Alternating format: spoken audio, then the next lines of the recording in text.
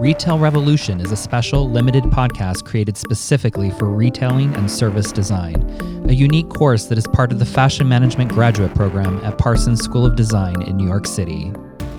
Each episode features in-depth conversations with guest experts in omnichannel retailing with myriad perspectives: technology, consumer engagement, data analytics, merchandising, and more. We pay special attention to the short and long-term challenges and implications of COVID-19 and potential opportunities to rethink retail's future. Retail Revolution is produced by Joshua Williams and hosted by Christopher Lacey. Both are assistant professors in the School of Fashion at Parsons. Hello and welcome to another episode of Retail Revolution. I'm your host, Christopher Lacey, and joining me today is an experienced academic entrepreneur with an extreme passion for technology and education. He is currently a visiting researcher at UNESCO and is co-founder and CTO of CheckSamples. Welcome to the show, Dr. Guido Lang. Thanks, Chris. Happy to be here. Awesome. I'm glad that you were able to make time. How are things in Paris? Actually, I'm happy to say that today's the first day that the restaurants and cafes are back open. Parks opened yesterday, so it's really nice to see, slowly people being out in the streets again and enjoying, life as it used to be. I can't wait till that happens here in New York. So, Dr. Lang, tell our listeners. Go with Guido. Don't worry about the doctor. All right, that works. I was like, you work hard for that PhD, so I don't want to not use it. Absolutely not. No, it's fine. So tell our listeners about yourself, please. Sure. I mean, as you were saying, I'm an academic entrepreneur. What that means, I'm currently an associate professor of computer information systems at Quinnipiac University, which is, pretty close to New York City, right outside there in Hamden, Connecticut. And there I founded the App Development Lab, which helps students, build mobile applications and web applications, and the founding board member of the Center for Innovation Entrepreneurship, which similarly was all about helping students start their companies, launch their products, and get into the market. And as you were also saying, I now currently here in Paris as a visiting researcher. I'm on sabbatical, got a 1-year sabbatical, so I was fortunate to be here for a year and work with UNESCO on my research on digital skills. In terms of entrepreneurial experience, I'm a bit of a serial entrepreneur. Started actually quite young, right out of high school when I was 17 with my first company, which was a web development agency, if you will. And, that's how I got my hands started in the whole tech business, doing web development and going from there in multiple startups. And now I'm on number 5, which is actually a startup called CheckSamples in the healthcare technology space. So we can talk more about that later as well. But in a nutshell, that's me. That's an amazing path you've had since the age of 17, because you then at a very early age knew that you wanted to create something new, that you wanted to change your approach and the way things were working. And so you've always had this entrepreneur, underside to you that was there. So I guess my first question to you would really be, considering you started that at age 17, what were your biggest challenges that you faced when developing your startups and your companies from that time to now? Yeah, I guess there are some similarities. So my startups actually were all over the place. As I was saying, there was a web development agency involved there. I did something in education, did something in ebook publishing. There was a peer-to-peer lending platform in there. So really, it's been all over the place, and now currently healthcare. But I always focus on B2B problems. So I guess, I'm a no-frills kind of guy. I love solving complex problems with technology, really, and with simple solutions at that. So this talk is not going to be something, fancy about VR and AR and blockchain and all that good stuff. But really, my focus is much more using mature technologies and solving problems that just have been overlooked thus far. And I think one of the biggest problems always when you think of a startup, especially in the B2B space, is that people might not realize that there's a problem, that technology can actually make their lives better and make their lives much easier and their work as well. And so I think it's sometimes tricky to uncover those problems because people don't even realize that they have those problems. And then, of course, getting them to change, right, and implementing a new solution. That's always a challenge, no matter what industry you're in. And I've been struggling with that, but also, honestly, it's a lot of fun. So that's why I keep doing it. So one of your specialties when we talk about your startups and what you do is around understanding the user experience. And the user experience, really, you kind of understand it through assessing those problems like you just talked about. There's a problem and your goal is to find the solution. Many of our students and quite a few of our listeners, they're at a point where they are assessing how to change or how to develop a startup or develop their company in a way that answers questions or solves problems to a current system that has some breaks in it. In your time, what have you seen that are mistakes to those wishing to launch an app or a startup when it comes to developing their user experience? Mm-hmm. I think the number one thing that I've seen over and over is a lack of focus. I know it seems obvious, but when you have an idea for any product, any startup for that matter, it's very easy to sort of keep growing that idea in your mind and trying to solve all kinds of related problems with it. I think the most important thing, honestly, for anyone launching their own startup or product is to focus, be laser sharp, focus on a particular problem that you want to solve, and just solve that. This whole concept out there, which your listeners may be familiar with, which is the minimum viable product, or MVP for short, which really sort of gets to the core of that idea that the first product that you bring out to market, the first thing that your customers or potential customers can sort of interact with, should really just focus on solving one core problem, addressing one core need, and doing that well. So usually when you look at products today, the things that we use, they have so many bells and whistles attached to them, but that's not how they started. Most of the successful startup products are very simple with a very fundamental problem and need that was solved with no frills attached. And I think that's one of the biggest problems that I see startups struggling with, this lack of focus. It's very easy to get sidetracked. And on top of that, I think then the number two is I see many students, as I said, I work with many students, working on their own startups, very quickly wanting to build for scale, although they don't even have one user yet. And that's honestly, and I'm just as guilty of many of these mistakes myself, right? So it's very tempting because you can control what you build, but you can't control your market's response to it, right? So it's very tempting to sort of be very invested in what is it that you're building, your product. And in my case, that's usually digital products, apps or websites. And many times then you're tempted to build them already in the very beginning so that they can scale to millions of users. And that's really a waste of time, a waste of resources. So I always suggest to students or fellow faculty that want to start something is start with a very simple tool. Use something that you know. And these days, it's really cool. There are so many great tools out there in this whole no-code and low-code space where anyone really with very little tech skills can develop actually functioning MVPs, bring them out to market, and do that really with simple tools. So yes, they may not scale to millions of users, but guess what? When you actually have a successful product, you can always, hire the right people to set up the product for you so they can just scale up for the millions of users that you're hopefully going to have. But that's a big one. And lastly, I find that many don't have a plan on how to get the first users.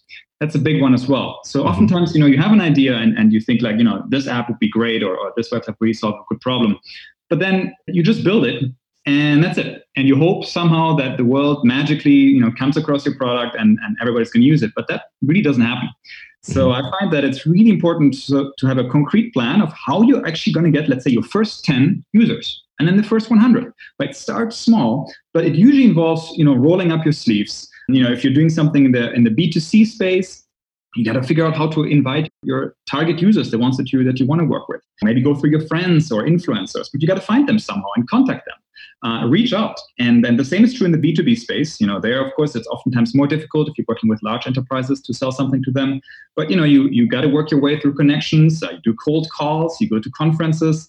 You really have to sort of get out there and just, convince people to try your as of yet untested product and hopefully get to your first user, first 2, first 5, and grow from there. But I find most lack sort of this very concrete idea, and they might just say something general like, I'm going to put online ads out there or something like that. But in my experience, really, it doesn't work that way. You got to start with, one-on-one connections, one-on-one conversations with your potential users and grow from there. So I think those three, lack of focus, this idea of building for scale from day one and then no plan for your first users are really the biggest problems that I see over and over. And as I said, it's very easy to, make those mistakes. I've done them myself as well. Everything you just said, it's a proper strategy, right? That's really what a strategy does. It's your roadmap. But before you even really get to that roadmap and you start going through the process, I'd love to know, because you've done this so many times, what did you do in the moments where you were like, oh my gosh, I don't know if I'm going in the right direction. Wait, maybe this is the wrong idea. No one's going to like this idea. And there's always that moment when you're birthing something new, right? Where you You have a moment where you second guess yourself. And then there are times where you're like, I know this is exactly what's supposed to happen. And then no one is interested in it. Right. So how did you approach that?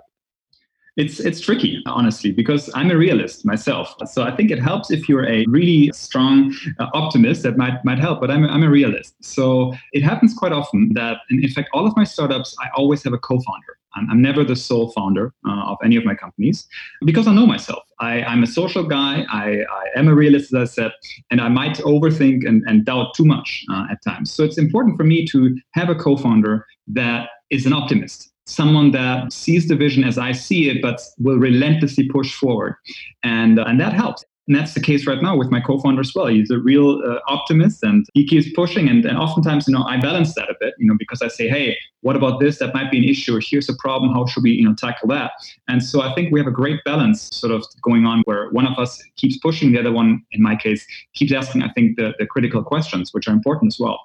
So ideally, I guess you have both of those sides in you as one person. It's not the case for me, but I think, choose your co-founders wisely, choose your team and take it from there. But it's a challenge, honestly. I mean, I keep doubting myself too. In the beginning, you end up doubting the big stuff. You end up doubting, if that's a problem at all that's worth solving, right?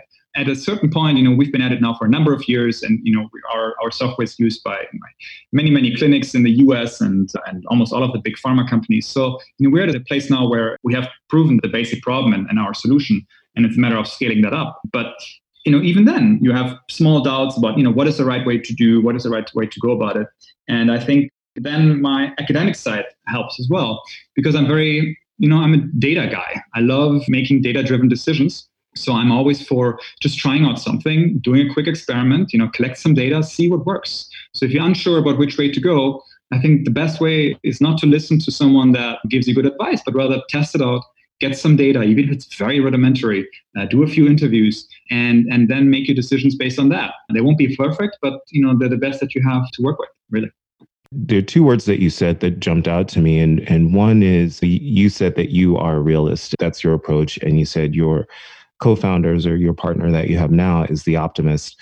And whenever anyone is talking to me about leadership or becoming a founder, they tend to think in the terms of IQ, right? Or they think of terms of EQ, emotional intelligence. And I always think that we overlook AQ, which is the ability to adapt. And three components of adaptability is cognitive flexibility, it's emotional flexibility, and then what you just talked about is dispositional flexibility, which is this ability to remain optimistic while also maintaining realism. Mm-hmm. It's a different and difficult skill to really grow because when we all look at ourselves, we're like, I'm either optimistic or if you view yourself as a realist, others view you as being pessimistic. Mm-hmm. Right? So it's hard because when you're being realistic about something, sometimes we consider the realism of something to actually not be that positive. So I do think that's something that you touched on that I want listeners to understand is when you're thinking about your startups and you're thinking about leadership, is understanding what your flexibilities are relative to adaptability, and then, really start to build that and get comfortable in that. And if you recognize you don't have that ability, find someone who does to help you. Yeah. You mentioned before your startup is in healthcare and you've worked across many areas. First of all, can you tell our listeners what does CheckSample do? Sure. So it's relatively straightforward. As I said before, I love solving interesting problems with simple technology. But CheckSample is really, in essence, is a drug sample and vendor management platform. And that's built for healthcare clinics and pharmaceutical companies, in particular the medical sales reps. And the core, really, of the problem that we uncovered, and that was really my co-founder who had been in pharmaceutical sales for over 15 years at that point, he realized going into clinics that, no matter the size of the clinic, many of them have drug samples that doctors give out before writing a prescription, to make sure that the patient tolerates the drug, that there's efficacy there, and test for preference as well. So drug samples are used frequently before writing prescriptions, and they have a really crucial role in patient care. But unfortunately, many clinics have either too many drug samples on hand so that many of them expire. We found that's actually a multi-billion-dollar problem where many drug samples expire every year in the US, and they have to be discarded properly, and that's a costly process for the clinics. And at the same time, you also have stockouts, so that there are no drug samples available when the doctor would like to give them out to the patient. And that's, of course, a problem as well. So we realized that clinics could benefit tremendously from having a simple inventory management system that allows them to sort of predict, what stock levels do we need for our drug samples on hand, and then communicating that with the pharmaceutical sales reps so that they would know in turn, how much samples to bring in and what the current inventory levels are. And that was really the essence of the problem and the essence of the solution that we began with.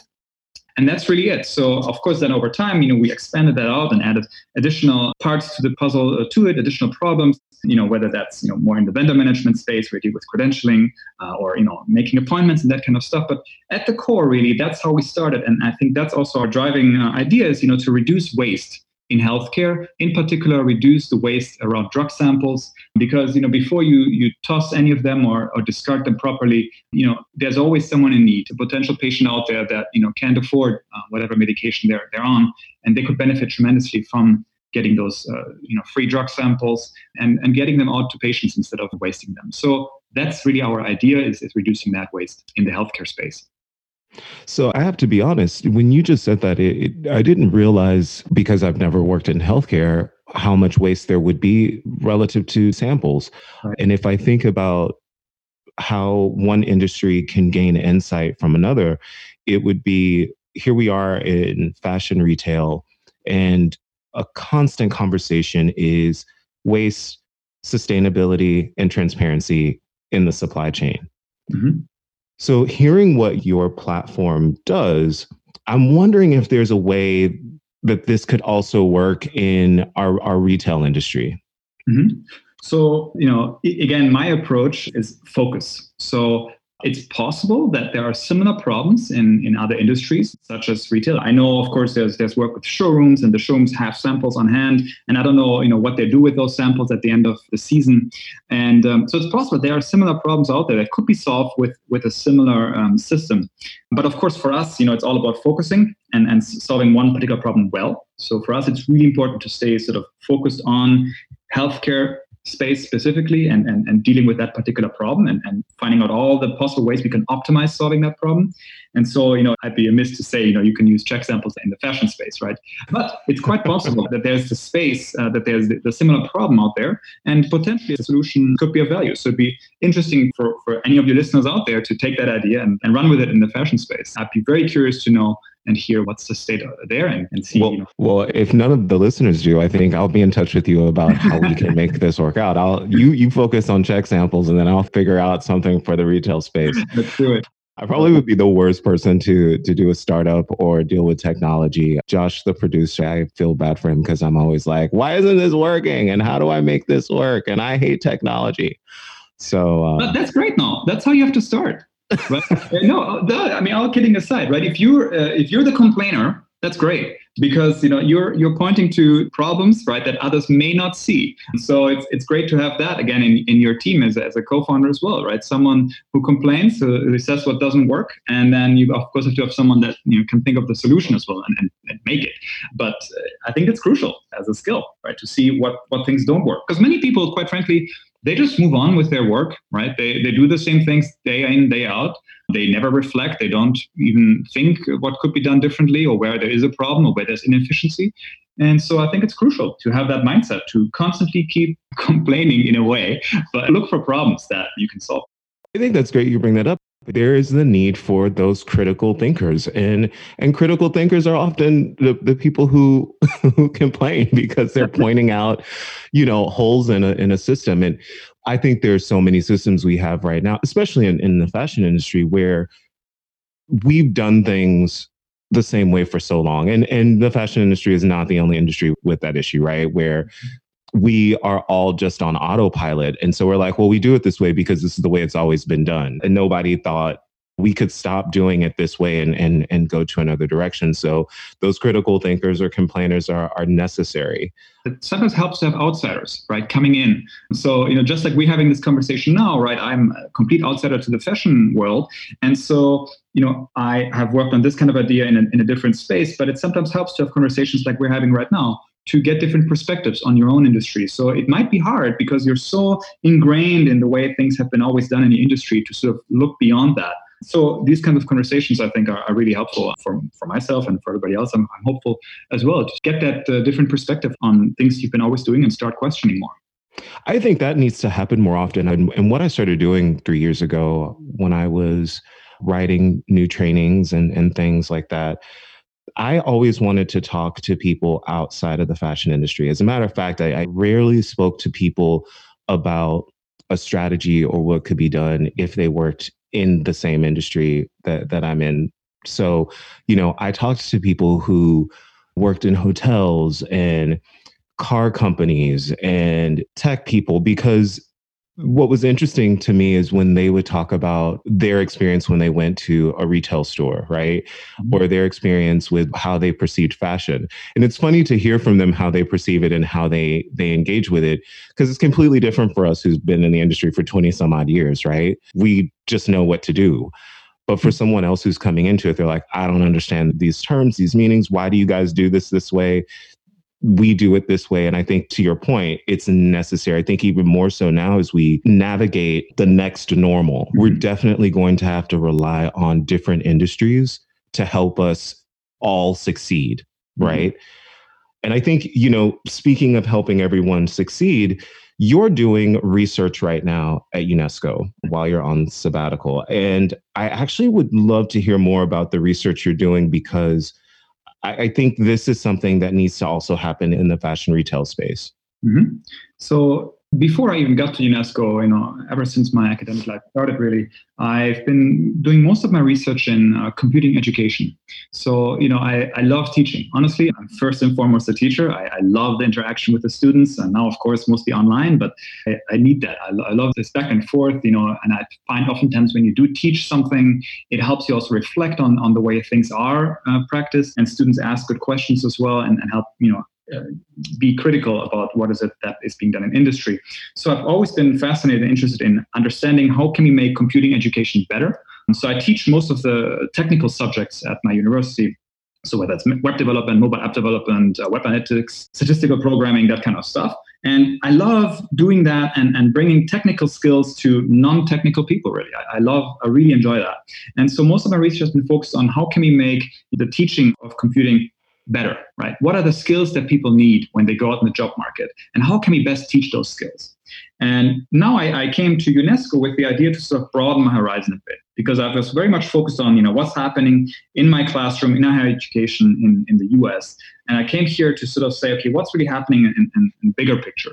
And I quickly came to realize that there's a big problem that's happening all over the world, which is sort of this polarization in the labor market, where we really have a reduction in demand for all these middle skills jobs, and we're seeing increasing demand for the low skill side and for the very high skill side. And I think that's really a big problem, right? In the long term, that will leave many people in either the low skill or hopefully in the high skill area. But it's really going to create this hollowing out of the labor market, which is a problem. But when you look at the labor market overall and the digital skill requirements of jobs, you can see that the jobs that need digital skills, they are growing at a much faster pace and are paid much better than the ones that don't need digital skills. So for me, it's sort of obvious that we need to grow digital skills out there in the workforce and do that in a way that's inclusive, right? Women in tech or women in general with digital skills, if you look beyond the US, that's still a big problem, and with other minorities as well. So for me, it was all about sort of, how can we solve this sort of the big problem with digital skills to help the labor market? And so I've been interested in global digital skills initiatives, sort of ways that, we can help develop digital skills outside of formal education, and mapping some of those initiatives and seeing, where the gaps and what works.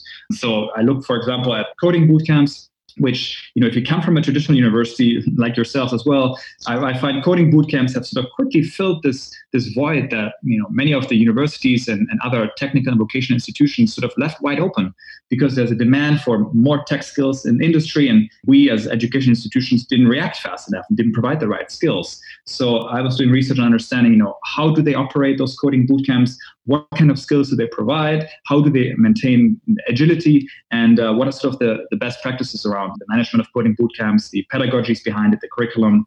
And likewise, I've been looking at corporate digital responsibility programs where you have large companies, IBM, they run a skills academy, SAP, they do Learning for Life, and Microsoft, and Google, and others. Many of them have launched these digital skills initiatives, where they're trying to give back and trying to, help a digital skilled workforce. And so we're looking at, these different programs and initiatives to see what can we learn, what are some best practices that can be shared across the initiatives, but of course also shared back with educators such as you and myself that can help us, bring digital skills in the right way, so the right skills taught in the right way to the students. So that's in essence what I've been working on here.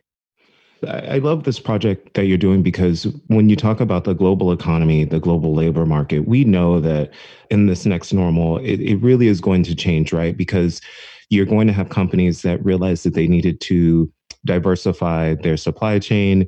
We will definitely see much more production coming from countries in Africa as they're developing at a faster rate. 38 of the top 50 fastest growing economies are in Africa. We know that there's going to be a surge for Vietnam. As we go into the next normal, things will become far more localized. So in saying all of that, what is someone who's in the workforce, how do they kind of get their heels into digitization in the right way without having to, decide they're going back to school for another 2 years? Mm-hmm. What kind of advice would you give them so they are attractive on the market, that they feel comfortable in being able to sustain and create new things in their current job? Right. So I think that's the beauty, is that you don't necessarily need to go back and get more formal education. As you know, universities now are forced to really think hard about their business models, right? And the rising cost of higher education. Mm-hmm. And what I think is, these initiatives that we looked at, they've shown us that you can create meaningful learning experiences fully online. And you can certify those with badges, for example, right? Or micro-credentials, certificates that, yes, they may not come from a traditional higher education provider, but at the end of the day, what matters in the workforce, what matters in industry is, what are your skills? What can you actually do? So my advice to anyone out there listening that feels, and really everybody should feel that there's a need to, upskill their digital skills, I say, go out there and explore. There are so many free options out there, whether it's Udacity, Coursera, edX, you name it. And the earlier one, academies I mentioned as well from the corporations, they're out there that you can, learn stuff and get certified and get credentials for free, or at other points, very little money, nothing comparable to what you would spend in higher education. And, start with that. And then hopefully you find a course, something that forces you to actually build something, to do something. I think that's really crucial, that when you have completed the course, you have to be able to go out and talk about what is it that you created. So if it's maybe in the business analytics space, right, where you learn how to deal with large amounts of data and analyze them and visualize them, build a web application around that. Build a website that shows, what have you done, what data have you analyzed, and what did you come up with, what are your recommendations. So you can talk about something concrete that you've done that shows your skills, and that goes beyond just saying, I've got this credential, I've got this badge. Because at the end of the day, people want to see what can you do, whether that's, building web applications or mobile apps, or whether it's analyzing data. You have to sort of ask yourself which tech skills are relevant in your industry. And again, there are great resources out there to see for career trajectories, what would be helpful for you to get as a next tech skill. So I would start there, understanding which tech skills are needed in your industry, for you to advance, and then going out, looking for free or low-cost options to get those skills. Yes, get a little badge or a credential along the side, but more importantly, get hands-on experience so that you can talk about it and you can show what skills you've actually got. Thank you so much. I want to ask you just kind of a fun question here, because as you mentioned, you don't come from the retail and fashion space. Can you tell us, what is the most frustrating thing you find about shopping? That's a good question. So I'm Let me think about this. I'm probably the worst person to ask this question because I'm a really weird guy. I love patterns and systems. So, I literally own, I mean, count 6 pants, 6 blazers, 10 or 12 button shirts, and 4 pairs of shoes. That's it. That's all I have. I mean, and a couple of jackets, obviously, for the winter. But that's about it, really. I mean, I kid you not. When I moved here to Paris, I came with 2 suitcases, and that's all I have. I have nothing else left in New York City. That's all I have. And I'm going to go back to New York City again with the same 2 suitcases. So I love the idea of knowing what I like and then, recombining. So I'm sort of the antithesis to shopping for shopping's sake. I don't really enjoy it much. I love having the few pieces that I like, being able to combine them. So for me, it's always, if I wanted to buy something new, the important question for me was like, how does it fit in? And how can I maximize the compatibility with my existing wardrobe pieces so that, that's not wasted. So I guess this whole idea of reducing waste goes through my personal life as well. If anything, I guess I could benefit from here's my wardrobe and here's when I bought them. And that there will be a service that tells me, okay, these pieces will soon break or end their useful life. And so you have to replace them. Here are the recommendations in order for you to further optimize your wardrobe. But again, I'm like a really weird guy in terms of shopping, I guess. No, I have to tell you, what you just said has been something that's been in the back of my mind for quite some time. And you actually would be a client that we would look at and say, you're ideal for a replenishment program. Like it makes it easy for you. Yeah. But there is this other idea that I've always had about it. And it's funny because I did not know you were going to answer in that way, but it totally goes in line with that, which has a big smile on my face right now. So Guido, how do people stay up on what you're doing and your company and your research? Sure. So I suggest connect with me on LinkedIn. I'm not much of a social media guy. I like to focus on my work and stick to that. So if you would like to reach out via LinkedIn, I'm always happy to chat, always happy to connect. I've worked with a bunch of different companies and helped different startups. So if you want to chat, you have an idea, whether you're an established company or a startup, happy to give feedback, guide you through the kinds of questions you need to ask. So happy to share. And so please reach out. Guido, this has been a very, very pleasant conversation. I'm so glad you made the time to speak with us today. Have a great remainder of the week and take care. Thank you so much. It was my pleasure. And I'll be back in New York City come August, hopefully. So I hope to see you guys then. Yeah, we'll find a French bistro. Okay, thank you. Thank you for listening to this episode of Retail Revolution. A very special thank you to everyone who has helped make this podcast possible. Our guests, our students, and fellow faculty at Parsons School of Design, especially in such an extraordinary and unprecedented time. Our theme music was composed by Spencer Powell. Be well and stay tuned for our next episode.